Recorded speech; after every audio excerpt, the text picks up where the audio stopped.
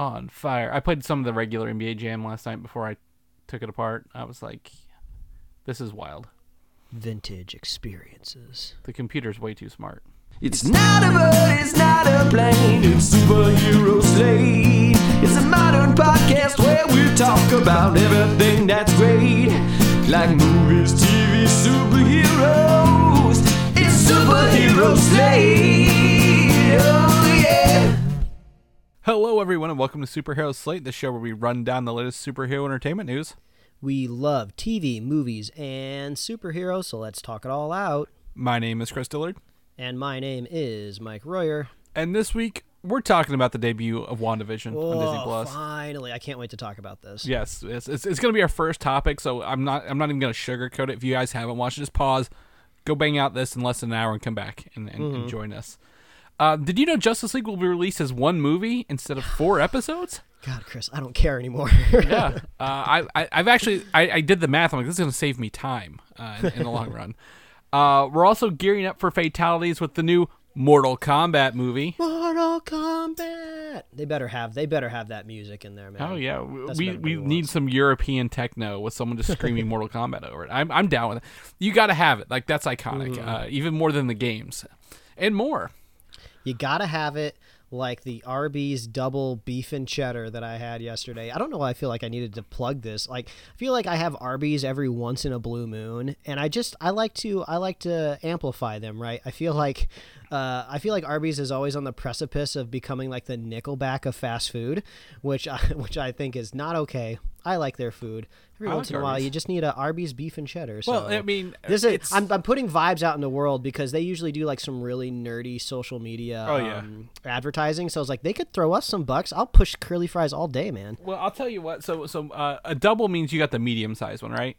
I don't know. I looked at the because menu it's not and I 2. said, no, a double as in like I think they put more roast beef and more cheese on it. I get the full. I get the one that's so big they don't even wrap it. They have to put it in a crate, like a cardboard crate. Like that's the size I'm talking about. Oh man! But I've been very disappointed with Arby's the past several years, and I think I've told you this before because they swapped over from Pepsi products to Coke products. Oh, see, this is totally different in our household. My wife is a Diet Coke fiend, so she just wanted the curly fries and the Diet Coke. So because all I want's a roast beef and Mountain Dew, man, like just a nice Mountain Dew, a Fountain Dew, if you will. Then I'll have you put your arms up so I can slide a shirt on you that says, "Yeah, I'm a gamer" in like a distressed font.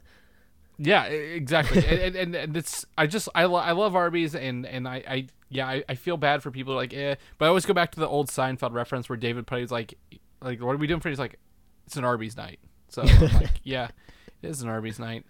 I also have found my taste changing there over the years as well. I didn't used to like horsey sauce, but I love horsey sauce now. Well, yeah, we're adults now, Chris. We have adult tastes. We have adult opinions, and that's why we started a podcast, so we could give people our opinions on adult things. Especially food. People like when we talk food. I don't know why. It's a universal common denominator. Yeah. Everybody on the planet eats food, which is one of the hilarious things, a hilarious joke that they put in WandaVision. I think it's like the best running gag. I don't know if it makes it into the second episode, but we'll talk about it when we get there. I don't want to jump the gun here. Oh, it does. It does. Did you watch the second episode yet? Oh, yes. Okay. I just couldn't remember if it came. Oh, yeah. We'll talk about that. Yeah, we'll jump into that here in a little bit. But yeah, I agree. So let's go ahead. We haven't talked about the show at all. Mm-hmm. Let's just jump into the corn stream. No segues, just bang it out. Corn stream it up. Well, update from last week. I was in the process of finishing up Cobra Kai, and I just thought this would be funny to mention because the last thing that I said to our audience was just like, oh yeah, we're pausing on Cobra Kai season 3 right now. They're diving deep into some Karate Kid 2 lore. We haven't seen it yet, so I think I said as soon as we're done with the podcast, we're going to go watch Karate Kid 2. Well, we sat down on the couch, and I was like, I really don't want to watch a movie just so I can finish my TV show. So we just kept watching, Chris, and I didn't need it. I really didn't need to watch Karate Kid 2. They held my hand plenty to get through it. Karate Kid 1 is still required viewing because like the drama and the characters that are introduced in that first movie just permeate every single episode of all 3 seasons. But like Karate Kid 2 really kind of only pops up like every once in a while, like in like season 3. Yeah, there's some heavy episodes that deal with it, but Like, it's just like 2 in the middle. So this is just a PSA of like, don't worry so much about the other Karate Kid movies. You can get by with just one. And then also, every once in a while, our favorite app, Chris, Just Watch, is not quite accurate. Mm-hmm. And all of the Karate Kid movies you can watch for free on IMDb TV/Amazon Prime. So they're all there, not just the first one. So if you do want to catch up on Karate Kid, you can do it over there. And yeah. What about Three Ninjas? I mean, people were hyped. We were bringing up Three Ninjas last week. So my God, where's that at? For nostalgia, we were watching the trailer for Three Ninjas, and I think Three Ninjas, what is it, Part 2, or I don't know exactly what they called the sequel to Three Ninjas, but we were watching the trailers on Amazon Prime just to get a little kick of nostalgia. But now it's like in our recommended watch queue, so I'm like, so it's just there every single time we boot up Amazon Prime, and we see it every single time now because the next show that we started watching is The Americans, which is an FX original, but it just happens to be on Amazon Prime right now. I assume whenever the streaming contract has expired, it'll go over to Hulu where all the other FX stuff is. So now every time we boot up Amazon Prime to watch The Americans, I just see Three Ninjas like up there in the corner. And I was like, well, at least it pushed all of the holiday Christmas recommended stuff off of the fold, to the right of the screen, so I don't have to look at it anymore. But yeah, that's the next thing we're watching, The Americans, and it's been really, really fun. Everyone has always told me that The Americans is like the prestige show that like nobody watched. I don't know. I think it started airing maybe right around the time Breaking Bad was wrapping up, or like really the intensity of like TV and streaming was starting to crank up. And then I don't know how The Americans just got lost or what exactly happened, but it's been a fun ride. We're almost through the first season right now. There's lots of fun. There's espionages. There's spies. There's like, it's an 80s period piece about like the Cold War. It's fun. It's exciting. Are there Americans? Yes, they are Americans in this TV show because they are in Washington, D.C. So it's just been a great time. You can tell watching it that it's just going to get more and more and more intense, right? I feel like I'm watching something of the generation of Breaking Bad, right? Which really isn't that far. It's not like I can like look down the road. It's like it's not that long ago, but it feels very much kind of that time and of that ilk. So we're having a really good time watching The Americans. So we're going to be binging that for, I think there's 5, 6 seasons. 6 seasons. I just did a quick search because I was like, I was associating with Carrie Russell. Yeah, and I was like, I'm pretty sure she's the main person, right? Like, yeah, she is one of the co-leads, as I would say. And there's 13 episodes per season. They're like 40 minutes. So this is like a full-on drama. So we're going to be engrossed in this for a while. One thing that we're not going to be necessarily engrossed in is there's a new sitcom on Fox, I believe. It's called Call Me Kat, which stars the one chick, what's her name? Mia Blickman? Yeah, Mia Bialik. She's Sheldon's girlfriend in The Big Bang Theory. Yeah, but also Blossom. Yeah. From Blossom back in the day. There was really nothing about this show that made me need to watch it, but we were just like eating lunch one day and we just needed something to throw on, didn't quite want to commit to an episode of The Americans. So we're like, hey, this is a new show. We've seen the billboards for this on the way to the grocery store. Let's throw it up. Let's see how it is. And we watched it, and it's bad. It's just a bad, extremely generic sitcom. And you're on a bad track for a sitcom when they lean into the gimmick of the show more than the jokes and the characters. Mm-hmm. Like, oh, her name's Kat, and she runs a cat cafe, and she lives above it, and she's awkward, and funny situations ensue. And it's like, oh God, you're leaning too heavy on this. The only good thing about it is that what's it? Is his name Leslie Jones or Leslie Jordan is in it? I don't remember exactly his name, but he's like this tiny little Southern guy with like white hair, the actor, and he's just got a hilarious voice, and I love listening to him. So that's not enough to watch the show, but he's in it. Well, so I've seen a lot of like cross promotion for this. I think even during I think it was like New Year's. She was doing some sort of piano song, like promoting this as well. The actress, and I'm like, this doesn't look fun at all. Why are you doing this? So I'm a cat guy, you know me. So. The whole time we were watching it, we just kept thinking, oh, this is something like our parents would love. It just seems like very it just seems like very bottom of the barrel. Like, I don't want to insult, people. I'm sure a lot of people worked really hard in the show, but it's just not for me.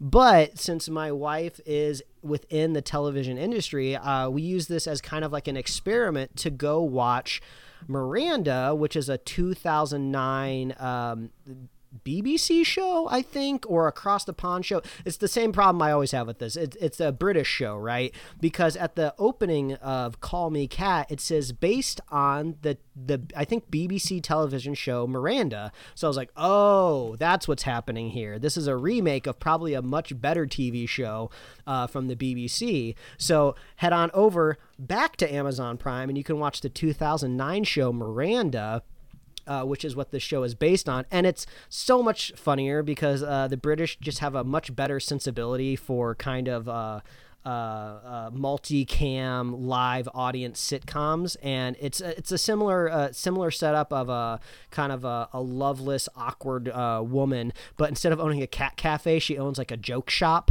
And it's just a lot funnier. And also like the actress, like, visibly looks a lot more awkward in Miranda because she's like super tall. She's like over 6 foot tall, and she just kind of has like a big frame. So I just wanted to bring it up that it was a fun experiment. You know, we watched kind of the modern American version of it, which was bad, and then we watched the original BBC version of it, which was legit funny. Like we had like real like guttural like LOL moments. So we'll probably go back and watch more of Miranda on Amazon Prime. Well, also, Miranda is known for having Tom Ellis, who plays Lucifer in the That's why that guy looked familiar. Yeah, he's like the old high school friend that like cooks at like a pub across the street from her joke shop. That's why that guy looked familiar. Yeah, he was Lucifer, wasn't he? Yeah. Well, yeah, it still is. I think the part 2 of the final season's still going on for Netflix. Okay, so yeah, I guess if you need required viewing for your Lucifer fan base or for your fan blog, you got to go watch Miranda. But I guess with the two things that the show have in common is both of the main characters will break the fourth wall and look at the camera, but it just works so much better in kind of like the British version of the show. So. Yeah. There you go. If you want to have a fun experiment, go watch those two things back to back. It's a trip. But that's my quarantine stream this week, Chris. Yeah, and that's those British shows are always interesting like that because there's one called The Chase. It's a game show called The Chase right now. I think it's got the guy who won Jeopardy most recently on it, or the younger guy. What's his name? James something. Ken Jennings? No, not Ken Jennings. It was the younger one who was. Oh, he's kind of got like the spikier hair. Yeah, the black. I think his name's James something. But this was there's this British guy who does this called The Chase, and he's called The Beast, and you have to like answer more questions than him, or if he catches you, you lose the money, kind of thing. And they just came out with the American version of this, and I'm like, I don't like this at all. I like the British version way better, or the British guy way better. I guess it's an American game show, but it's British stuff. So I mean, we always say like American women will like buckle at the knees of like of a foreign man's accent, but like at the same time, I'm just like, yeah, I think British TV shows are so much more charming because of their accents. So everybody in America is at the whims of a foreign accent. It just makes things so much more fun. Yeah, this is where I'd plug Auntie Donna's Big House of Fun on Netflix as well. If you don't watch that, Chris, I watched one of those episodes. That first episode is crazy. There's like a talking washing machine in the very first sketch, and I'm just like, oh, I know exactly what this show is now. There's a talking washing machine with gigantic googly eyes. It's very silly. Who is immediately evicted as well? I think the thing I appreciate also is there's a sketch where they bring on Jerry Seinfeld, but they just cast the Indian guy from Deadpool, right? Yes, Dopinder, from Deadpool. Yeah, and he just plays Jerry, and he doesn't put on like a Jerry Seinfeld accent at all. It's just he just uses his own voice. It's very funny. I would also recommend that show. Yeah, and the best part is like those are like quick bites too, like a Quibi, if you will, for like the episodes are like 20 something minutes, so that's pretty good. I dove for my quarantine stream, I dove back into the Marvel Cinematic Universe and some older Marvel films this week. I was going to bed a little earlier than usual. I'm like, I need to lay down, so I'm gonna put some stuff on. And one of the ones I jumped back into recently was Ant-Man and the Wasp. Mike, I don't know, simply because one of these characters will show up in WandaVision later. Jimmy Woo, the guy who wants to learn the magic tricks from him. Is it Jimmy Woo? Probably, I don't know. He, the actor Randall Park will be in WandaVision. So I was like, I'm gonna go check this out, see what's up. And for the movie in between, one of the two movies in between Endgame and Infinity War, it's still pretty fun little romp there throughout the whole thing. I enjoy the I guess the suit advancements and especially the scenes, and I think we've talked about this before, is where he shrinks himself to like kid size at the school on accident, and he has to I forgot. Yeah, I forgot about that scene. That was pretty funny. Yeah, so like the whole time I forgot the suit was malfunctioning. Like they didn't have a working suit for Ant-Man the whole time because it was like a prototype for Hank. So I think that was a pretty fun adventure. If you haven't got a chance to go back and revisit, I don't think people are clamoring to go back and watch more Ant-Man or Ant-Man and the Wasp until the third one where they bring Kang into this whole universe. It's gonna be it needs a hot beef injection. That's for sure. Yeah, it is one of the more safer, family friendlier movies, right? Like there's nothing scary. There's the MacGuffin is this traveling skyscraper that's a briefcase kind of thing. The ghost thing's kind of scary at some points, but it's fine. It's whatever. It's pretty standard fare. But I still had a good time watching. I was like, I could go to sleep in this, but I'm gonna finish you. I'm gonna watch you all the way through till the end. And then lastly, I even texted you this. I was watching The Amazing Spider-Man 2. My wife was like, "You want to watch The Amazing Spider-Man?" I'm like, "Only if it's the second one. I don't want to watch the first one." Does she have a thing for Andrew Garfield? That's just such a strange request out of the blue. Well, we were going through my Chris flicks, if you will, and she saw them. So it wasn't like a out of the blue request. It was like, "Do you want to watch this?" I'm like, "I'll watch the second one," because I was like, I remember how disappointed I was watching that second one. And it still feels, again, I'm pretty sure it's Mark Webb who directed this, right? And I believe, did he do 500 Days of Summer as well? Yep. This one is the most 500 Days of Summer-esque of all the movies, where you see Peter Parker and Gwen Stacy crying over not being able to be together because she wants to go to England, like this whole goddamn movie. And then there's like this unearned Green Goblin scene. I forgot how good the visual effects for Jamie Foxx were, though. That was Electro. one thing I always loved about the two movies is the Spider-Man suit was on point. I even liked it in the first one, but it got even better in the second one, and the action was good. I wasn't really gripped by it because the stakes weren't high and I didn't really care that much about the characters. But yeah, I thought the web slinging stuff was always really good. Yeah, exactly, and then also just like the villains looked real, like the Lizard and Electro, and even Green Goblin. Even it's fucking weird how here's Norman and he dies 5 minutes later, and now you've got a genetic disease to solve in like 2 days. So it was really weird on that, but like I was very thoroughly impressed with it. And you say the stakes weren't high, but I will give them credit for killing Gwen Stacy at the end of this. Like most other movies, I think would pull back and be like, "Oh, we're gonna set you up for what looks like her death," but god damn, when her head smacks that concrete, I'm like, God, that is awful. Like this is. I should say like every superhero movie has like life and death stakes. I would just say I didn't care about them. Yeah. It's like I was like, I don't care if any of these characters die. Just kill them off. Nothing's gonna be big enough to make me care. Yeah. Well, and at that time, we thought they were gonna do the third one where they did the Sinister Six kind of stuff in the basement of Oscorp, but. I was it was fun, a little romp back through it, and I forgot how much of a romantic comedy it was rather than a superhero movie, and that just doesn't work for two teenagers or college, or I guess pre-college students pining over each other wanting before they go to school or not go to school kind of thing.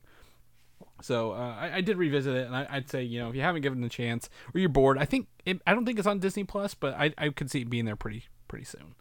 But I was just killing time because I'm like, I was counting the number of sleeps so we could watch WandaVision. Like, that's really all I was looking forward to this week. Woo. And it is like I think they said it was over 500 days since our last new Marvel content for the MCU. And I was looking forward to it. I mean, we're not going to break this up into like spoiler free or spoiler section. So I don't know if you could. To be completely honest, this is just kind of required viewing for the podcast almost, right? I mean, this is like premium Marvel content. Even if it was like a DC show, that was doing something of this quality, this much money, this much prestige, we'd be doing the same thing. Yeah. But I was just excited to press play on something new, Chris, like something new that we were begging for. So like the first thing I was looking for was like, oh, what Marvel logo are we going to get? I wasn't 100% sure if they were going to do something new, because, the Marvel, because of the Star Wars shows have that brand new opening, which I really, really like, but they stayed true with the original MCU opening, but they tweaked it at the very end for the first one. They went that black and white, and then they transferred to the 4x3. This is also the first one, actually, they've updated footage to include in-game in it. Is it? Okay. Yes. Yeah, it shows a lot more in-game footage. They've actually tweaked it. It's the same intro, but they've added new footage in between it, right? So like this represents all the movies that came before it. And you get to hear the Marvel theme again underneath. That is the best part. But you get to hear that for 8 more weeks, Mike.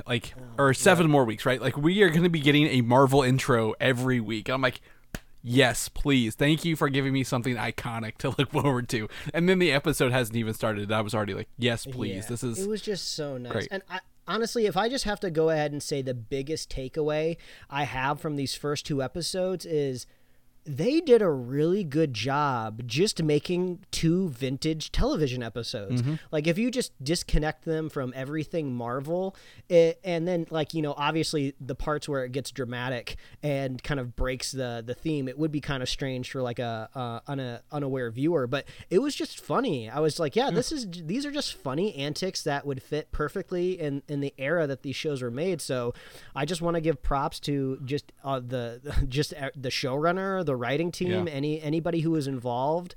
They just did a great job of really mimicking these 2 decades of television. I mean, it was so authentic. They did such a good job. Yeah, and what is also, I will give them credit for, it's unapologetic about it too, right? There's no setup. There's no, hey, this is what's going on. This is what's been going on. Boom, you're in the 50s with WandaVision in their house, and like their intro about being married all of a sudden, right? There's no explanation. If you're wanting to know why Vision's back, you ain't getting it in these first 2 episodes, folks. I'm gonna be the bearer of bad news, but they played with it so well. Like they filmed it again. I don't know if you saw the document. They filmed all this in front of a live studio audience. Oh, I wasn't sure if it was a live audience. That's great. And they made the live audience and the camera people dress as they were from the 50s and 60s when they did these. Wow. So like it fit the aesthetic of everything, right? That's amazing. Yeah, it's a little extra details, and like again, it's the old, like there are some camera magic tricks like where they do some effects, but like they also show them like when she's cleaning the dishes in the air with her hands, like those are really there on like strings and stuff moving, and I'm like, this is really cool looking. Like this is a really Leave It to Beaver style set, a real, what's the I Love Lucy style vibe to this, and especially the banter with her neighbor Agnes, right? Like who comes in and feels like that the swinging single neighbor who's like, he's like, oh, I'm she's not single, she makes fun of her husband several times, but we never see him. we never see him at all, but it was a really fun, like I wish I don't think there's any way you could spoil these 2 episodes, right? There's what is really interesting is I really love that Deborah Jo Rupp, who plays Kitty from that 70s show, is one of the people who Kitty comes Foreman, in for dinner. Like I love that because I love that character, right? And she kind of leaned into that a bit, but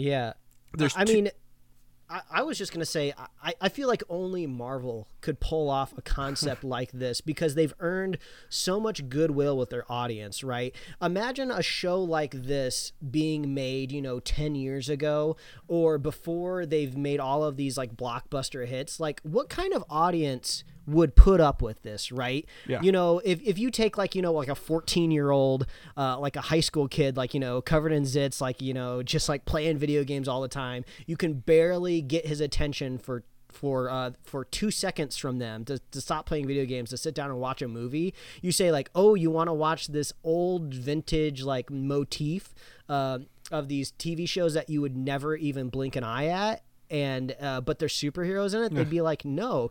But since these characters have all of this background and all of this love and have been in these huge, big, bombastic summer blockbusters, people are interested. And yeah, I haven't checked out the discourse. I'm sure there's a very, very tiny small minority of people that are just like, oh, this is boring and slow, I'm not going to watch it. I haven't seen any of those people retweeted, so I can only assume everyone's having a great time. Well, so this is the highest, again, now that we use it, Rotten Tomato score for any Marvel property right now at 94%, highest of all. But I do know my wife's her friend's husband did not care for this. He said it was awkward, and I'm like, well, that's kind of the point of some of these situations, is that they are in fact awkward. Like, you know, you had the Vision who's like, he's like, what do we do here? He's like, well, we do reporting on what? Do we sell stuff? Do we buy stuff? They're like, no, we just run reports. Like, there's no answers to any of this. But what was really cool in the first and second episode, there are like two moments where it breaks the aesthetic of the 50s, right? Where it actually goes into actual film mode.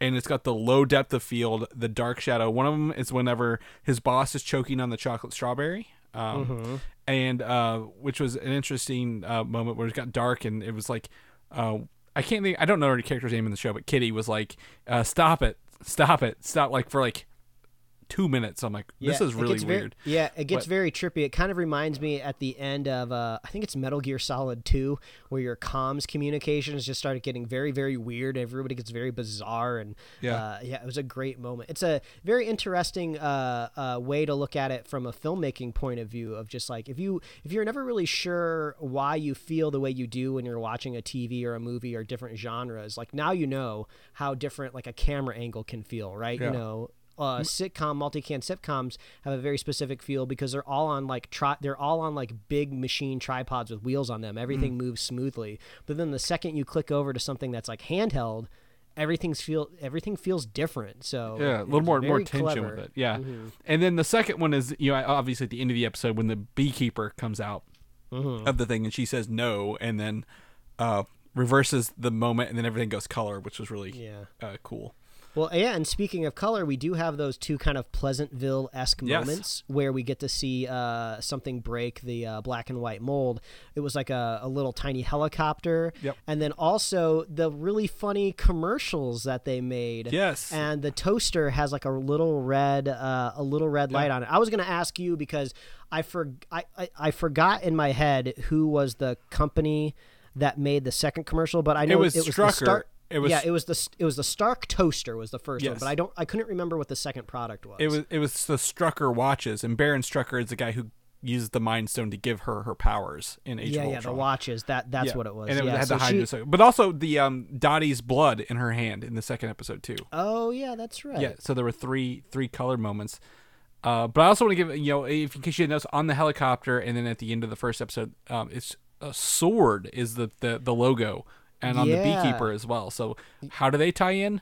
I don't know. But, it does make you wonder because, like, you know, as far as we know, just within this universe, is that sword seems to be very much in the sky, right? Or if at least not in orbit in a space station. So, you know, is this just like a rebrand of S.H.I.E.L.D.? You know, why are they on the ground exactly? You know, are they on the ground? I know we've seen from the trailer, we've seen some of the outside moments where there's like grass and fields and there's like, you know, these vehicles, you know, looking in at some sort of strange, like, temporal disturbance. But yeah, there's so many questions, and you just bring up a great point, Chris, is what can you spoil really?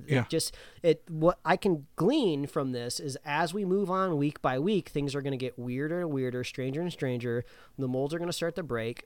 We've already seen from the trailers that some of these secondary characters are starting to ask Wanda what's happening, why is what's going on here, and we actually saw that a little bit in episode 2, right, where that one committee woman, Dottie, who was like really sniping at people, she was there witnessing the very strange radio message coming through, who I believe was Randall Park, right, on the other end of that radio. It is. So we're starting to find out that these other people, if they are actually people caught in this with Wanda, or if she's just totally dreaming them up. So they are starting to react to this stimuli, but then they seem to kind of instantly forget it, you know, kind of once the event's over. Well, Dottie's personality changed after the radio situation. She went from being very mean to Wanda to nicer, right? Like, she's like, how do you get blood out of this? She's like, let a woman do it herself or something like that. But the African American lady, I couldn't think of her name in the episode, is actually Monica Rambeau. That's the actress who will be playing her later on. Yeah, So I had to do my best not just to annoy my wife while we're watching this. I was like, "Oh, do you see who that is? That's actually the grown-up version of the little girl from Captain Marvel." And she's like, "No. I don't need to tell her this. Shut up, Mike." They'll learn it. I don't need to dump all of this. So I kept that to myself. But also you mentioned Vision couldn't eat. He did eat the gum in the second episode, which caused him to act drunk. So funny. I love it. I love the gags. I love kind of like this weird kind of reality that they've made where like Vision is allowed to do really weird stuff that's out of the ordinary. Like when he's typing at work, his hands are going abnormally fast. If a real person did that in real life, you'd be like, what the hell is happening with your hands? But it's like a sitcom and it's a joke, so he's allowed to type that fast. And then he's also allowed to awkwardly say things like, I just love the joke of just like, oh no, actually no, I love eating food. I eat it all the time. Give it to me all the time. I don't remember the exact jokes, but my wife and I do jokes like that all the time of just like, yes, me, a human man, definitely not an alien from outer space, would love some chicken. So that running gag of just like Vision not eating food was just so funny. I loved it. And one of the last things I kind of want to highlight in the first episode is the conversation about the heart, like Wanda's interpretation is it's an anniversary, so the house is ready for an anniversary, and then the boss shows up because he's the hearts, and like the way they have to recover from this feels classic I Love Lucy, right? Like or Bewitched era TV show. And I was very, very impressed with that. But I did have the song "Help Me Rhonda," but singing "Help Me Wanda" in my head, stuck in there for a little bit. These episodes are so brief too. That's the best. It's not the best part. I want more, but like much like Mandalorian season 1, like you get like a 23-minute episode, then you had like a 31-minute episode, right? Like I feel like these half-hour episodes are gonna be good to start, but like I want more, but at the same time I'm like, man, this is just enough to bring me back next week. Yeah. Also, it makes you wonder. All of the marketing, all the trailers we've seen, we've only seen vintage aesthetics, right? When it goes to color, we've seen some stuff that looks like it could be 1970s, but from there, we have not gone anywhere. Yeah, there is the 90s with the Halloween costumes. Oh yeah, I thought that might have been 70s. Okay, so at the very least there, we've seen 4 different decades, right? Yeah. So, and if they're moving to a different kind of format per episode, this is 9 episodes, right? So is this going to get to a point where we're not in kind of sitcom land anymore? And I only bring this up because, like, if they move into maybe a more, like, dramatic, like, what if there's, like, a Law and Order procedural, type of, like, theme that they hit? If they do that, does the episode length go to 40 minutes, right? I would welcome that, right, to see more, because it makes sense for these first 2 episodes to be short, because, sitcoms are short. So yeah, I'm really, really curious where this goes. At what point are they going to start breaking the format and we're going to see the other side, right? When do we start to see Randall Park and Darcy? What's her name? Yeah, Darcy. When are they going to start filling out a lot of the episodes? All I can say is I'm so happy to have something to watch on Fridays again, right? Yeah. Especially during this pandemic, right, where you're just craving for anything new. And even outside of a pandemic, I liked having appointment viewing, right? It was nice having Game of Thrones on Sundays. It's nice having The Mandalorians on Fridays. So I'm just glad we have something else up in the repertoire. And, I'm just having a great time. It's a slow burn. I'm glad they gave us 2 episodes, because if we only had that first one, I'd be like, no, I need more. Right. So I think it was a smart idea to do those 2, because, by the end of that second one, things finally go to color. Wanda's pregnant.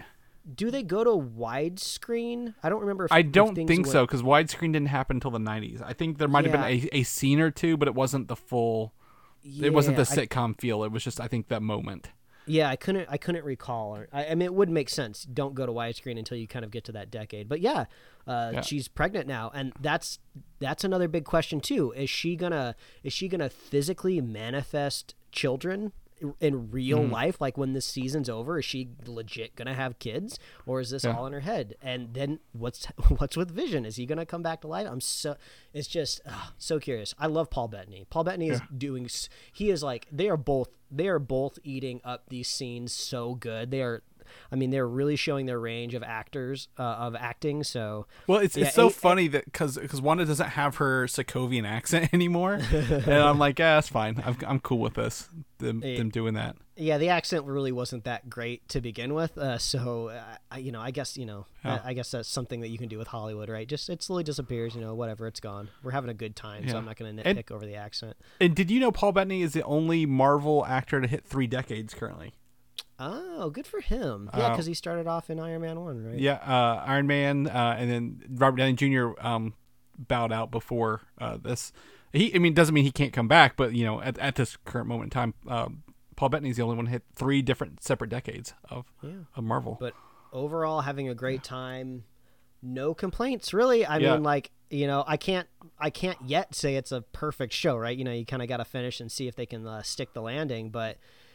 Also, it's kind of weird, right? We can't do a lot of analysis off of these 2 episodes yet, right? Yeah. Because we've been told that the only difference between these shows and the movies is just length. You're going to have obviously we can see premium actors in this, right? We're seeing actors from the MCU and others brought in, but right now we have not really seen the budget flexed, right? And that's always the thing that's in my head, right? What happens when you go to the TV format? Usually the budget gets strained. And of course, I'm not saying anything that they're doing on screen isn't hard or possibly expensive, or they haven't put the extra mile in for sure, but they've definitely saved money, I would say, at the beginning of this, and hopefully it probably all gets dumped in at the end, right? Yeah. Well, I think you're just talking in terms of visual effects. I think it does cost more to have something feel retro, and sure it is one scene, but I think there is some validity. Like, you got to spend money to make it feel like the 50s and 60s, right? And they did entirely.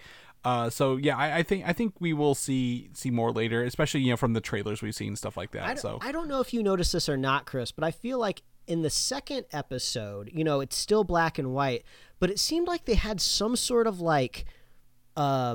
pulsing, very subtle green color that came and went every once in a while, almost like that they were kind of trying to artificially maybe put in a little bit of television transmission look to it. It was weird. I was digging it. It was cool. It wasn't distracting, but it was just this second episode does visually look a little different than the first episode, color wise. I think the second episode was another 10 years, technically the 60s instead of the 50s, because the second it started, Wanda was in pantsuit rather than a dress, and I was like, they wouldn't do that in the 50s at all. So and I think each year will be 10 years. Yeah, and the camera moved a little bit differently, so yeah, this is just great. If you're a TV nerd in any way, you gotta be watching WandaVision. But yeah, I suppose there is a small 1% that could feel a little alienated by the format. But yeah, man, once all 9 episodes are out, this has got to be one of the most bingeable things I think has been made in a long time. All I want to do is watch the next ones. Well, and what's crazy is comparing it to the Mandalorian, which is the Star Wars first Star Wars TV show. Live action. They gave us the Grogu at the end of episode 1. They didn't give us anything like that in this one, so I'm excited to see what it is. I want to see more about the beekeeper dudes. What's he doing? What's going on with Sword? And all this stuff. So I'm excited. You've got me hooked, people. Even if it wasn't Marvel, but like you said, we've earned these characters over time. So count me in. In that time, though, Kevin Feige's out here. He's talking. He's doing interviews. He's yeah, I saw he was doing that right after we recorded the podcast last week. I mean, come on, Feige. Yeah, really. We were talking about it. I'm like, okay, so got to write these notes down for next week already. But first off, Marvel and Disney Plus. He gave us the episode links for some shows because we thought maybe WandaVision could be hour-long episodes. We didn't know they were going to be half-hour-like episodes. But Falcon and Winter Soldier are 6-hour-long episodes. Ooh. Not 6 hours, 6 by 1 hour long episodes. Loki is the same, 6 by 1 hour long episodes, which is great. She-Hulk will be 10 half-hour long episodes, and Moon Knight's more of a 6 by 1 hour long episodes. Yeah, I mean, you can glean from this is we're not going to get any of that Netflix 13-episode filler, right? When you get to episode 8, 9, 10, 11, you're just like, all right, come on, just let's get to the finale already. So we're not going to have to worry about any of that. Thank God, because that's my worst complaint against the Defenders style shows, right? I think a lot of shows have remedied that lately with The Boys and Umbrella Academy. They've really cut out the fluff episodes. They were like, here's 8, enjoy, or 9. We don't need to drag it out. So I'm excited for those to see that. But yeah. So I mean, if you're wondering what these are going to be, I really feel like the others were 1 hour long episodes is perfectly fine for Falcon Winter Soldier. Also, yeah, this is good to know. This is a good show notes to bookmark in your browser for when you're trying to figure out like the scheduling of Disney Plus, right? Because we know we're getting Falcon and the Winter Soldier as soon as WandaVision wraps up. So we know Falcon and the Winter Soldier is going to run for 6 weeks. So you're like, okay, well, what's going to pick up after 6 weeks there? So this is good. This is good info to have. Yeah, it should be Black Widow and then right into Loki in May. So. Pretty good stuff there. And then after that, I think the what ifs are also half-hour episodes as well. I don't think the animated ones will be an hour long. Yeah, that would seem strange. Yeah, they could be 10-minute ones too, and I wouldn't be surprised. Like 10 minutes per. But yeah, we'll see that. But also Kevin Feige again out there mingling, giving people information left and right, and he has said they have planned out 5 to 6 years of the MCU versus what they've already announced, which is only like 2 years or maybe 3. So. That's great. I would love to see that dry erase board like we talk about every week. Oh man, what's on that big list at the end of it? What do we not know about? Like that's what I want to see at the end of that. Yeah, I would also like to see like at what point when does the timeline start to become less concrete? They're like, okay, we know for sure we're gonna do this. Then after this is probably what we'll do, and then this is just kind of pie in the sky what we might like to do. And then I would imagine all those sections looked really different years ago before they knew exactly what they would do with Spider-Man or with X-Men and stuff like that. They're just like, oh, if we happen to buy Fox and get X-Men back, well, maybe we can block them out here. But yeah, I mean, this is nothing new. We know Feige's always on top of it. Mm-hmm. Yeah, they're not making these decisions up as they go, right? They've got ideas. They've got people working on this stuff. So we'll see more about that later. People were asking about 4K or Blu-ray versions of these shows. That status is currently unknown, but he's like, look to Mandalorian. For a low price, you can just stream it whenever you want, wherever you want. So why do you need a Blu-ray of this? Completionists for the MCU as myself are like, yeah, that's true, but I'm sad, but that'll be fine. I don't need to buy copies of TV shows that can stream on Disney Plus, right? Yeah. So. I suppose you always have the other out of market questions, right? I don't know exactly where Disney Plus is everywhere yet, but I don't think it's 100% global yet. So, there could be some people in countries that's just like, I can't watch The Mandalorian because I can't buy it. So I don't know. Good luck. Yeah, exactly. And that's where a lot of my other shows I have on DVD came from, like England and stuff like that, where they like we don't have Netflix here, like. Stuff like that. So that's crazy. He also confirmed that Avengers movies will return. Yeah, we know. There's just none right now. That's fine. We can take a break from the biggest movie ever in the world to not do Avengers movies for a second, right? Mm-hmm. And then lastly, he debunks a rumor that they're actively casting Wolverine for an X-Men movie that they've not announced yet. So. Yeah, I mean, I think somebody within Disney, I don't know if it was Feige himself, they've said that, like, the X-Men is going to be a while. Yeah. Like, they haven't put a timeline on it, but I think they're just like, don't hold your breath. Like, we got a lot of other stuff coming. So who knows? It could just be a diversion to be like, oh, shit, an X-Men and Miss Marvel's, show or whatever. Yeah. But they could do that, but, like, at the same time, like, we're not getting an X-Men movie anytime soon. Yeah, all eyes on Fantastic Four right now. Let's get them going. Let's get them up and running. Let's see what these young Avengers might look like first, and then we can start dipping into the X-Men. 5th time's a charm for a Fantastic Four. Let's see what they do there. Mm-hmm. He also did say that people are like, oh, the Defenders contract, the Netflix stuff is up. You own these characters again. And he's like, well, everything is on the board when talking about these characters from the Netflix universe shows. Mm-hmm. Again, I like to see new versions of some of them appear, but if they want to bring them back for cameos, that's perfectly fine as well. Which brings me to the other big news for Spider-Man 3. Charlie Cox has apparently filmed scenes for this movie, and he's done filming scenes for this movie. So, do you think here's my thing? Do you think he's in Spider-Man 3's universe, or is it an alternate universe thing because of all the other Spider-Man people? So, I mean, I guess this is pretty crazy, right? Because Spider-Man 3, obviously, it's a Sony property, but it is being made by Marvel. This is kind of like this is the MCU's doing, right? Yeah. So whatever happens in Spider-Man 3 should theoretically, technically, be canon, right, for the MCU moving forward. So if Charlie Cox as Daredevil pops up as an alternate universe that's definitive. Putting a stake in the ground. The Netflix shows are a different universe. You're not going to see these characters popping up unless there's some sort of a rift in space time, right?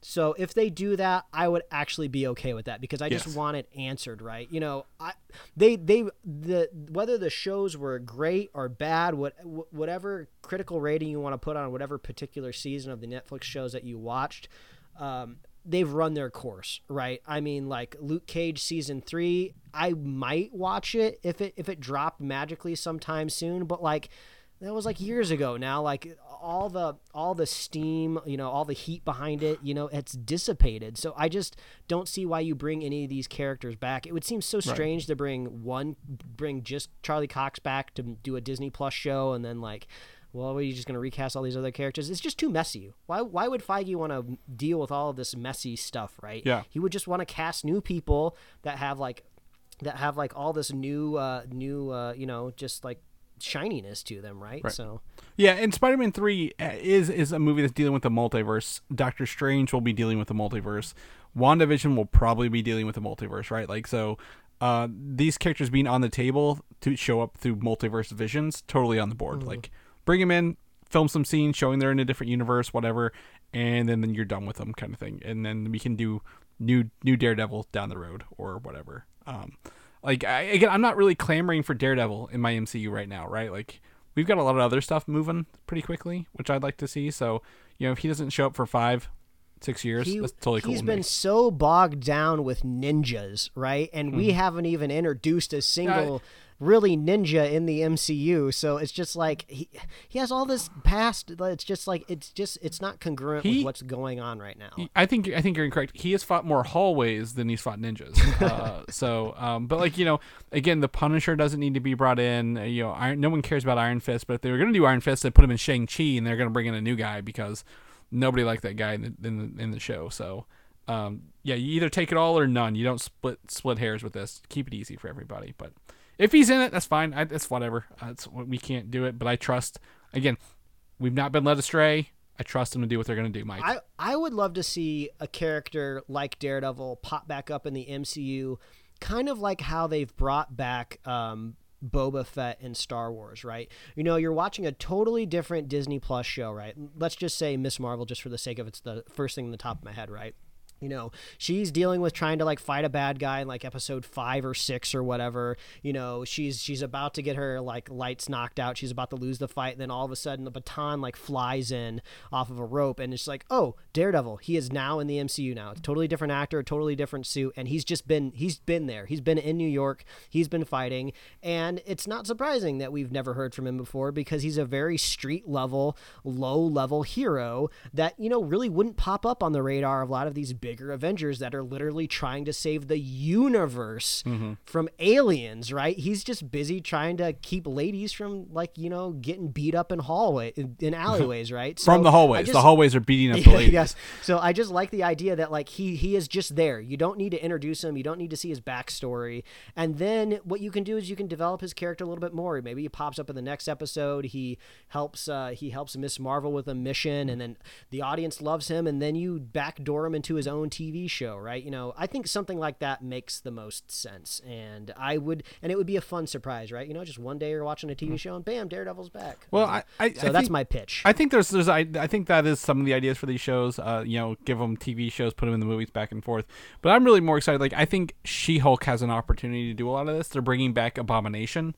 If she's dealing with B-list like lawsuits, what if Justin Hammer gets out of jail because in She-Hulk, and then he's up in Armor Wars later against Don Cheadle, right? Like, there's ways to bring back these B or C list characters that even Marvel's used and be like, yeah, he's still here. We didn't forget about him, kind of thing. So, yeah, I think there's opportunities, but I think there are ways to do that, and we'll probably see something like that, like where they've kept it close to the chest and bam, Chris, surprise us. This next bit of news is going to be a service to me because I saw these things pop up throughout the week, and I didn't have the time to research it. I didn't have the time to dip into it, and it felt like one of these things that like was not going to be true. So I was like, I'm just going to wait till Sunday till Chris tells me the news. So what do we got up here? Is it true or not true? Chris Evans is close to returning a deal to return as Captain America.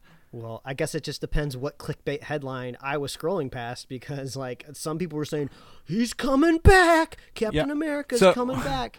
And I honestly just ignored it because I thought it was a WandaVision spoiler. Because like if she's manifesting stuff in her brain, Chris Evans has already popped up in a Thor movie, right? As Loki doing a impersonation of him. So I was like, shit, is Chris Evans in WandaVision? It just got spoiled, so I didn't look into it at all. No, he was not. And then Chris Evans was like, well, this is news to me literally like 2 hours later. So it's like, so there's one way to look at this. One is he's going to probably maybe cameo in something, or there's going to be a reference to Captain America that someone took off something, or he is really close to closing a deal and he's just going to play coy like all the actors do until they tell us otherwise. So right now, chalk this up as a rumor because we have no facts to go off of. So yeah, I mean, he's I guess he could come back as an old Clint Eastwood man, right? I mean, that's what he is, canon, right? But I guess there is a splintered timeline where he is the current age that Chris Evans left off as. My guess is he's going to show up in Loki. I mean, that makes sense. I mean, he has to get that cube back, right? To restore the timeline. Or what if he's in Secret Invasion and the Skrull looks like a Captain America for like a scene? Oh, yeah. Yeah, it doesn't make sense. It doesn't make sense to bring back Tony or Captain America, Tony Stark does it. You know, they've run their course. They had amazing endings. I cried when these characters wrapped up their arcs. Don't drag them back out. You know, we don't need them, and they had a perfect ending. But if Chris Evans is gonna do, maybe he does one of those PSAs like he did in Spider-Man, you know, kind of thing. Like he can do cameos, but I don't think he's gonna be an actual actor in anything. No, that kind of stuff would be funny. Yeah, if it's just like a fun wink or a nod, and it's really not canon advancing his character through a timeline, I'm totally fine with that. Yeah. The only other thing I can think of, like where it literally was him, is maybe there's some flashbacks in Falcon and Winter Soldier he's filming, so he's just filming a couple scenes real fast, or again, Loki trying to get the cube back from him. But to correct the also, this is probably a good idea. Is we should probably prep ourselves for the Robert Downey Jr. rumors that eventually will probably pop up when Ironheart's in development, right? Yeah. You know, how do you do, a legacy character of Iron Man without doing some sort of reference to the character? Obviously have all of this footage from all of the movies and stuff, but like they didn't write that referencing Ironheart, so. Yeah, it's not like Ironheart, the character, is going to be watching Avengers Endgame. You know, it's going to be weird if she like sees a clip from that movie, you know, as like a security footage or whatever. You know. Yeah, he'll have to film something for that probably. But yeah, it's not going to be big stuff, so I think we're fine. On the flip side of that, apparently Matt Damon has landed in Australia for filming on Thor: Love and Thunder. If you remember, he was in Ragnarok. Is he gonna? That's what I was thinking. Is he reprising that Asgardian acting role? That'd be so fun. He could. He could also probably be doing something else, small cameo. He is apparently good friends with Taika Waititi, so I could see him doing something fun like that. Matt Damon. I mean, he got one of his things was whenever Scotty Doesn't Know from Euro Trip. Like, yeah, that's what I was just thinking too. Yeah. Like where he was like bald and the singer of this band. So I think he's a fun guy and would have fun doing something for Love and Thunder. He likes cameos. Yeah. And we're, Christian Bale's, and I was trying to think of how they time into that, but maybe he's doing something with Guardians of the Galaxy. I don't know. Like it's fun stuff. But I like fun things. I like fun movies, like Deadpool. And Kevin Feige has said himself that Deadpool 3 will be in the MCU and will be R-rated, Mike. I mean, duh. I mean, there was always, you have to worry a little bit because it is Disney. It is the House of Mouse. You know, they don't really traffic in a lot of rated R stuff under that label. I know they have like subsidiary studios that they own that do release rated R stuff. But yeah, this makes a lot of sense. Like, Kevin Feige's not dumb. Why would he ever anger the viral superstar that can tweet and, as much as I hate the word, Ryan Reynolds can tweet something and break the internet. Yeah. Why would Feige ever mess with somebody like that? Just let him make what he wants to make. Also, I don't think, he's also not writing. He's just, Ryan is overseeing the script, but also at the same time, they're in the business of making money. And what did Deadpool 1 and Deadpool 2 do? Make a lot of money. So, I think this will be something different off the wall. They will probably be I don't think it'll be. I still think it'll be MCU, but MCU adjacent, right? Like, he's not going to be teaming up with Spider-Man and cussing at Spider-Man. He's not going to be, toying with some of the major players, but they could totally show up in it and totally cement it in the MCU kind of thing. So I imagine that there's going to be multiverse jokes for sure in this Deadpool movie. Like I'm imagining a moment where he's literally talking to somebody and then he turns around, and then when he turns back, the character's gone because he was sucked in through like a wormhole or something. He's like, oh man, that dude's in a Spider-Man movie now. I was just talking to him. Yeah. Well, I mean, he did that with in the first one where he's like, "Are you which Professor X do we have here? Do we have the the Patrick Stewart or the McAvoy one?" So yeah, I don't see that. I see this being fun again and good time. And the Bob's Burgers, is it the Schaefers who are writing it? Is it Schaefer? I forget. They're the Bob's Burger writing duo. I don't believe they're related, so I don't think. I think they're the sisters. That's the two sisters. Are they sisters? Yeah, they have. I thought they had different last one names. has the single last name, the other one has a hyphenated version of that same last name. Gotcha. Yeah. Okay. Yeah. Either way, I think this will be fine. Like this is not breaking the internet news.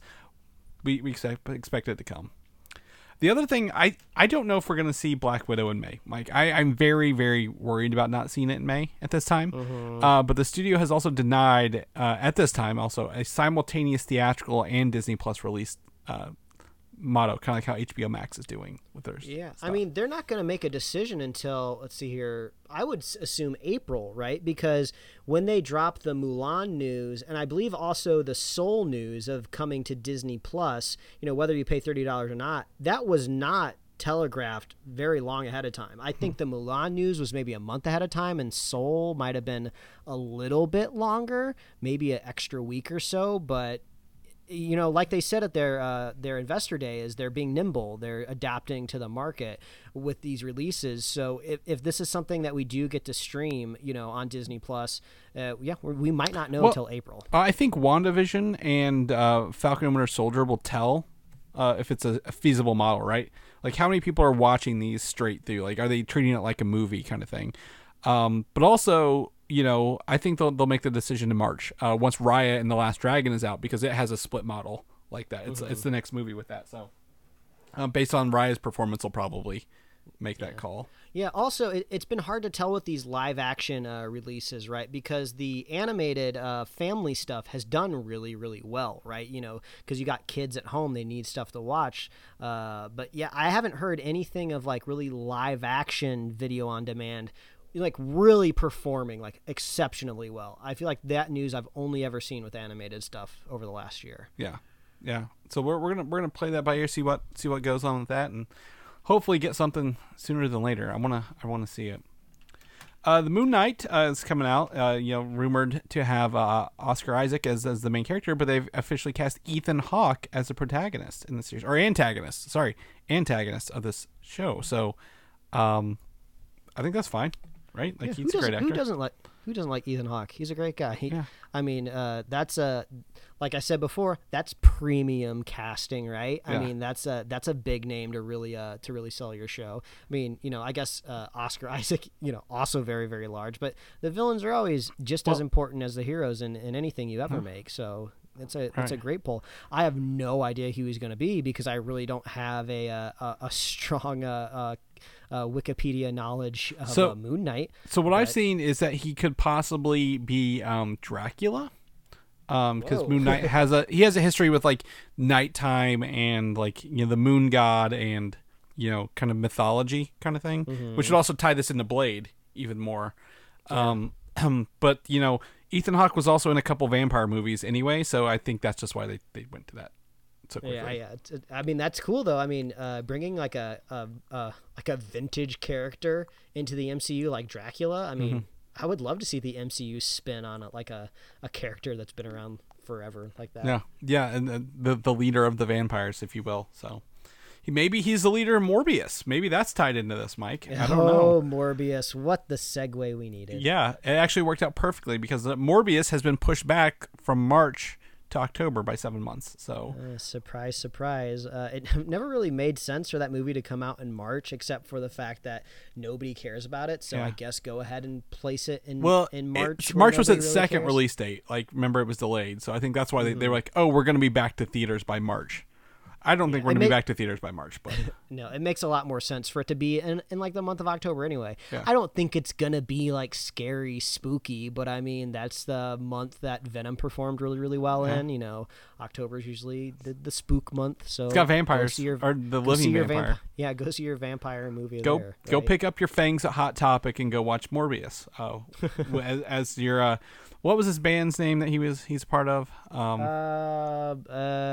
Yeah, Mars. Something. Yeah, Mars? 30 Seconds to Mars. Yeah. So wearing your goth stuff while you go watch Morbius. So, but it's in October now, so you don't have to. I know you guys were chomping at the bit to buy your tickets for it, but now you can wait a little bit and get them in October. On the flip side of that, HBO has moved up Godzilla vs. Kong from May to March. So March 26th, we will be able to watch Godzilla vs. Kong in theaters and HBO Max.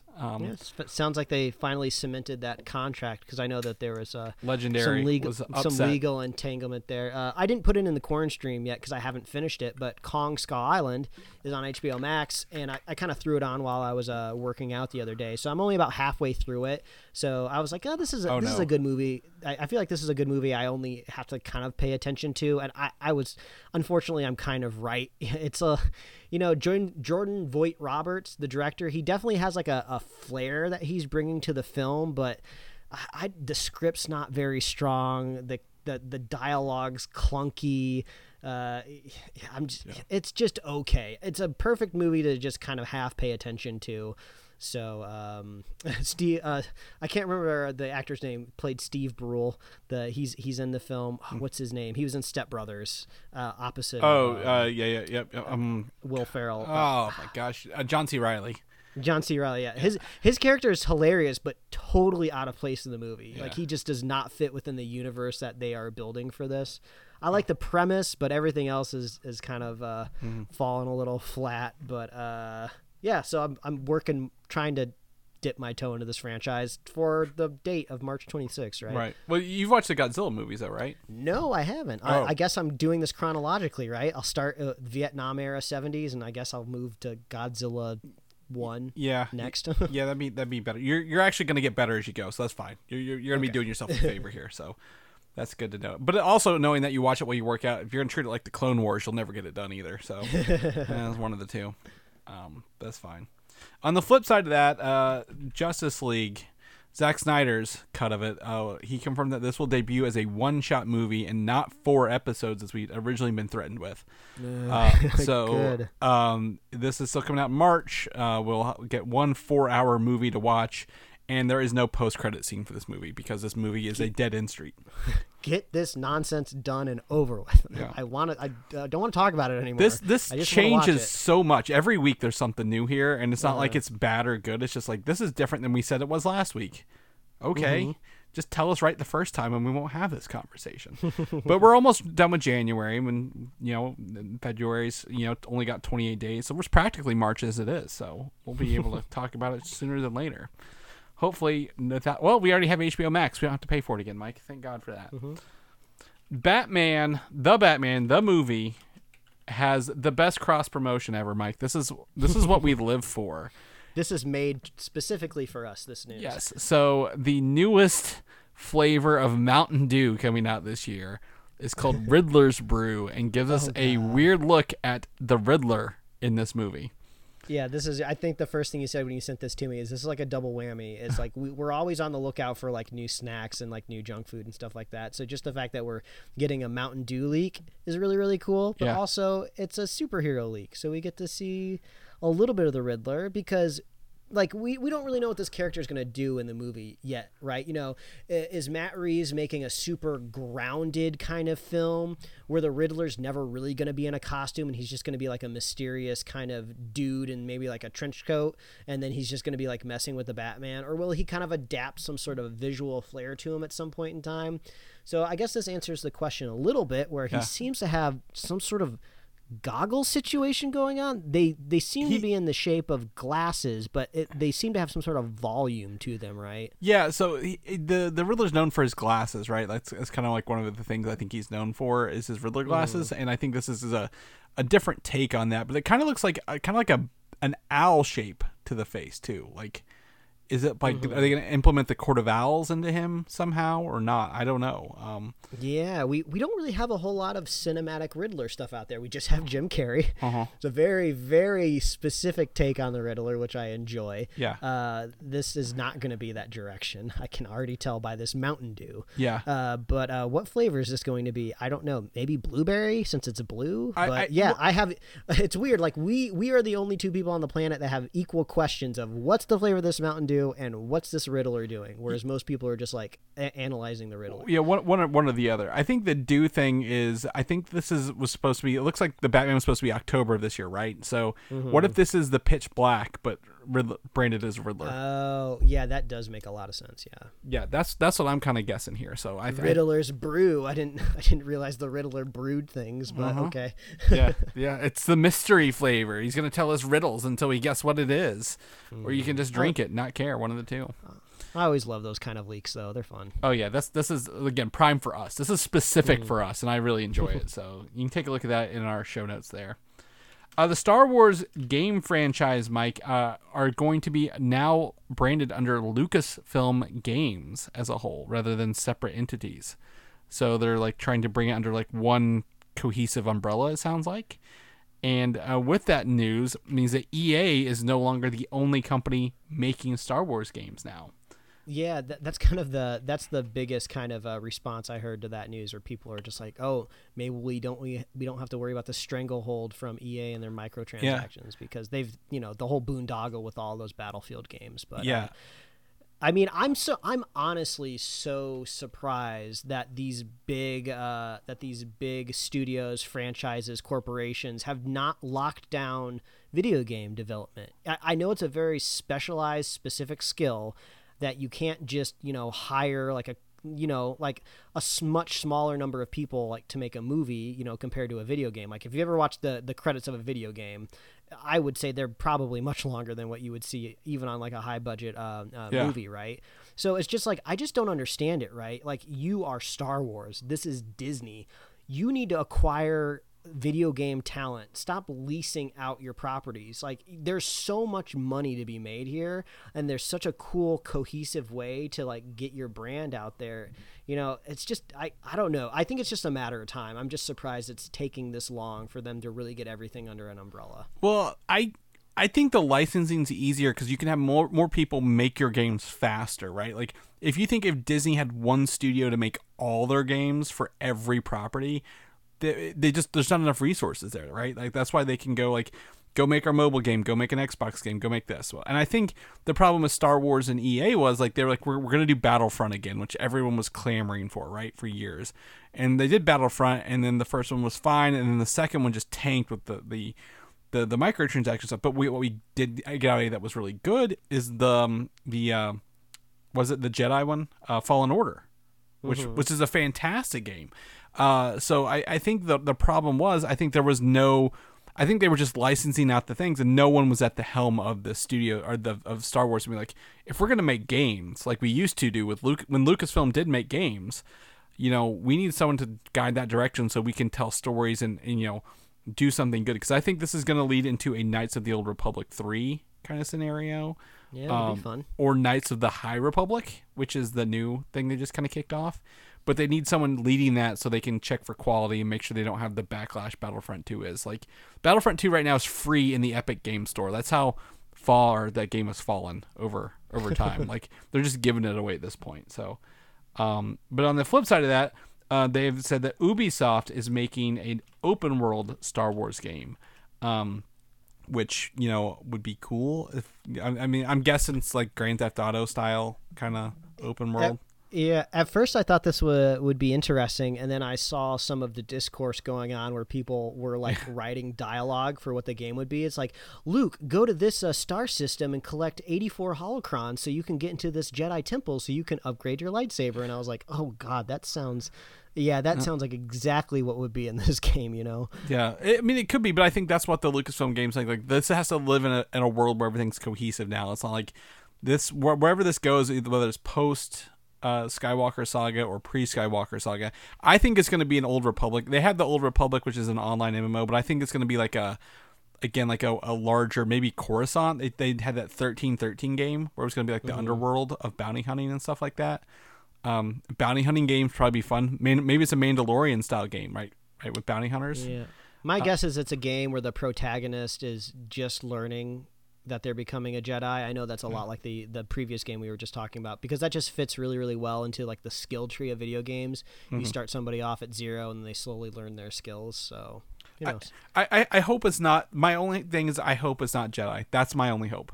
That it is another, again, like I said, maybe bounty hunter skill set that you're unlocking rather than. I mean, that would be really cool. You're a bounty hunter and you have to unlock all of these skills and equipment, and you really have to load your character down. You have to visit the item shop to buy all of this stuff because you know your next mission is you have to go kidnap a Jedi, right? And you're gonna need every skill and every resource you have because they're gonna F you up. Like really, like a Jedi is just gonna pulverize you. So you need all of your wits about you, and that sounds fun.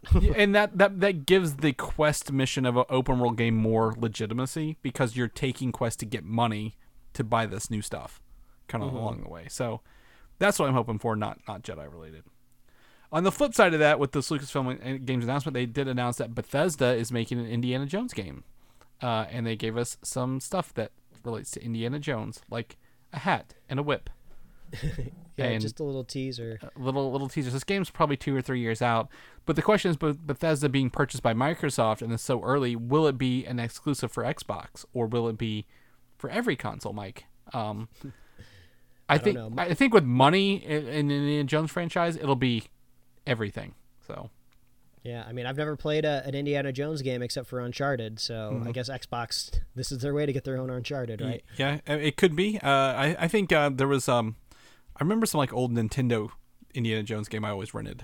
I think you're thinking of Pitfall, right? Yeah, not that far back, but yeah, Pitfall. We talked about it on what was that? Lego Indiana Jones was the other one. So couple there. So yeah, Indiana Jones games in the work from Lucasfilm Games. And speaking of games coming to movies, Mortal Kombat. Upcoming movie, we've talked about it. It's on this HBO Max thing, supposed to come to HBO Max in theaters this year. They gave us some first images, including characters like Sub-Zero, Liu Kang, Sonya Blade, Kano, Jack Scorpion in his human form, and Kung Lao. They look pretty game accurate, I think. Mike, what do you think? I think the biggest news here is that they're going to be performing fatalities, right? I mean, they look like Mortal Kombat characters to me. You know, they got the right costumes on, so there's not too much to take away from there. But yeah, I was just reading the article and I was like, oh yeah, this is rated R. We're going to be, they didn't specifically say they're going to be pulling spines out of bodies, but that's kind of the classic fatality, right? But it does make me wonder, in a video game, the fatalities work because like the Mortal Kombat games are almost kind of campy in that way of just like crazy, kooky, wild stuff happens that normally wouldn't happen in real life. So like, you know, if you're kind of making more of a dramatic, serious action movie, how do you do a crazy off the wall kooky fatality? So I don't know if they're going to try to hit a certain tone or if they don't give a shit, you know, they're just like, we're just going to throw a bunch of blood and gore at you and we're just going to confuse you and distract you with entrails and whatnot. So I don't know. I'm looking forward to it. There was a little bit of buzz about they've created a brand new original character for the game. Yeah. That it sounds like it's probably going to be the protagonist. Yes. And I saw there was some like, I don't know if they call themselves like combat heads or Mortal Kombat aficionados were just like, we don't need a new character up in here. And I was just like, dude, it's just a Mortal Kombat movie. Like, come on. Like, they put new characters in every game. I don't know why you're upset about this. Your game franchise is just a fighting camp game. Like, it's so incredibly hard to turn like a arcade fighting game into a movie or a narrative because you always have to warp and twist everything into like combat and like into hand-to-hand combat, right? I mean, watch the Street Fighter movie or watch the other Mortal Kombat movies, right? You know, eventually you got to set up some sort of tournament stakes, which always feels kind of weird and wacky. So like, yeah, just don't get too precious with your Mortal Kombat, right? You know, it's all kind of nonsensical. So this is just kind of, I look at this from the lens of maybe like Fast and the Furious. I just want to go and just turn my brain off and watch some fun stuff. This is, I mean, classic 90s video game, right? Like I remember watching the Mortal Kombat and Mortal Kombat Annihilation in the 90s and be like, these are awesome. These are not good movies. They're not good movies by any means. But I'm like, this is awesome. This is exactly how the games were. But like, I did see like in one of the clips for an HBO Max teaser, like, they show Sub-Zero having his cryomancy, right? Like making things out of ice and stuff like that. So I'm excited to see, full on Scorpion, and Sub-Zero fights. I want to see again, Kung Lao throw his hat with the sharp edges. We got to see, Supergirl's, Makad Brooks? I don't know. As Jax with his robot arms, right? Like this is classic looks here. I'm very excited to see kind of where this goes, but they didn't show off Raiden. I'm actually really surprised they didn't give us Raiden because he's in this. So, but they're going R-rated with the fatalities, with the amount of blood and gore. They're pushing it, Mike. So we're gonna see how we can get there without hitting that NC-17 rating for the amount of gore. So, knock on wood. And lastly, I know you're wanting more games to TV adaptations. They're making a TV series for Risk. Popular board game. I don't know if this is like a big insult, for Risk fans, but I've never played Risk at all. The only thing I know about the game Risk is when Kramer is playing a very long game of it with Newman and Seinfeld, and the game takes so long they take it to the subway, through the subway, and so some crazy man like karate chops it or whatever. I have nothing to add to this, Chris, because I literally know nothing about Risk except for kind of what the board looks like. Between me and my brother-in-law, we own about 30 types of Risks. Between the both of us, we grew up playing. You are the person to have an opinion about this, huh? Yeah. So Risk. There's all the different types of Risk. I'm just gonna go basic classic Risk mode, right? Take over the world, domination, basically unrolling dice, based on the number of people there. How does this work? I don't fucking know. I saw the Battleship movie and it didn't really work. So I don't. This is just going to be like some sort of political thriller, and probably no battles are going to be seen. But I did see it was written by Bo Willimon, who created the House of Cards show on Netflix, which I think people really enjoyed until Kevin Spacey, went off the deep end. So, I mean, that makes sense because like you can't tug in cheek Risk stuff into a movie like this, right? I mean, it's just like, what is some character like off the cheek going to say? Like, I guess we got to roll the dice, and they wink and nod at the camera and see how it goes. Yeah, this almost just seems like somebody write a really interesting political thriller that deals with like borders and multiple countries, and then we'll just slap the title of Risk on it to just kind of give it some promotional juice. Yeah. That's my strategic imagination of the studio. This is probably a House of Cards clone, dealing with the world instead of America, I guess. Mm-hmm. So, and if it's my guess here, so I don't expect a whole lot out of it. I don't think I'm even gonna watch it. But as someone who owns lots and lots of Risks, how are they gonna make this work? I have no goddamn clue. So, oh boy. Yeah. So we're gonna end on that. There was a risky move to end on that one, but we're going to. Oh, Chris. Yeah, you knew I was going for it. But Mike, if people want to know what you're up to, where can they find you at? Well, they can find me at Mike Royer Design on Instagram and Twitter, and you can read my webcomics at pickledcomics.com. Chris, if people want to catch up with you, you're working on arcade machines in your spare time. Where can they find you? You can find me on Twitter, Valdan, Valdan, or Instagram, Valdan87. I'll put up some of my work later. I should have been showing Mike off what I've been working on, so I can throw those up. If people know more about what we're doing, what we're listening to, where they can find us, where can they do that at? Well, the best place to do that is superheroslate.com. That is the best place to find all the avenues we host our show and to get our awesome show notes. Like I mentioned up top, if you want to know how many episodes are going to be in each of these Disney Plus streaming series, we got that in the show notes this week. And we got links to those, that Mountain Dew bottle, if you want to check out what the Riddler is going to look like behind the Mountain Dew logo, that is. In that little Indiana Jones teaser, we got lots of links up in there. So check out superheroslate.com. You can find us on Apple Podcasts, YouTube, Spotify, and wherever else you love to listen to fine podcasts. Please like us on Facebook, follow us on Twitter and Instagram, and you can get merch at superheroslate.com/store. We love hearing from you. We love it when you reach out, tell us what you love, what you hate about the show, what you want to hear more about. Are you one of those weird people that couldn't quite connect with WandaVision? I would find that kind of strange if you've been listening to this show every week. I feel like everyone, this is up everybody's alley right now. But if you want to be the contrarian voice, I'd love to hear it. So please reach out. And if you want to be a super fan of the show, it's very easy to be a super fan of Superhero Slate. All you got to do is share the show with a friend, share the show with a buddy, wear your mask, possibly double up if available, because that'll protect you even more. Make sure you're social distancing, and you will be a bona fide super fan, and we will be here every week, folks. That's right. We'll catch you guys next week. All right. Bye, everybody. Thanks for listening, and don't forget to subscribe.